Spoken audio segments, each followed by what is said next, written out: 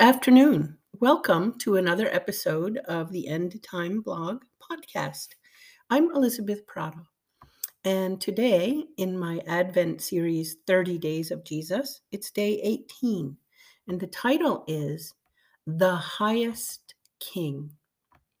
The verse we're looking at today is overlaid on a series of mountains in the Andes, with one being prominent and highest in the photo. The verse is from Psalm 89:27, and it says, I also shall make him my firstborn, the highest of the kings of the earth. Now, though the verse is literally speaking about King David, the relation of David to Christ means the verse also prefigures the preeminence of King Jesus. The throne through David's line would last forever through Christ.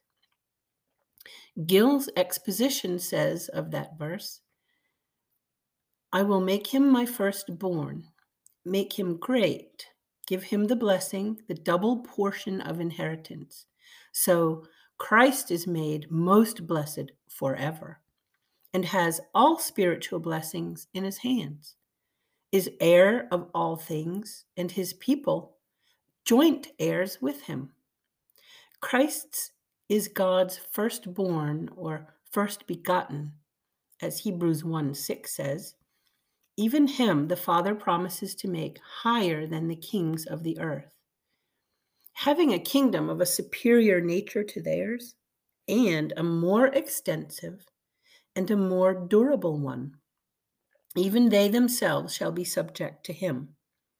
Hence, Jesus is called King of Kings. Revelation 19:16. The King of Kings shall reign forever. His kingdom shall endure. That was Gill's exposition, and the verse from Psalm 89:27, vaunting Jesus as the highest of all kings in the earth. We have been looking at the preeminence of Christ in these few verses, looking at the Son. The Son is preeminent to all.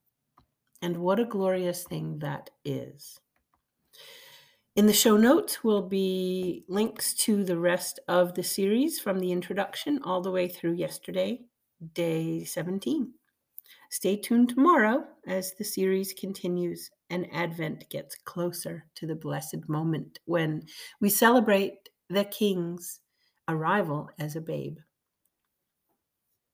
Well, this has been another episode of the End Time Blog podcast.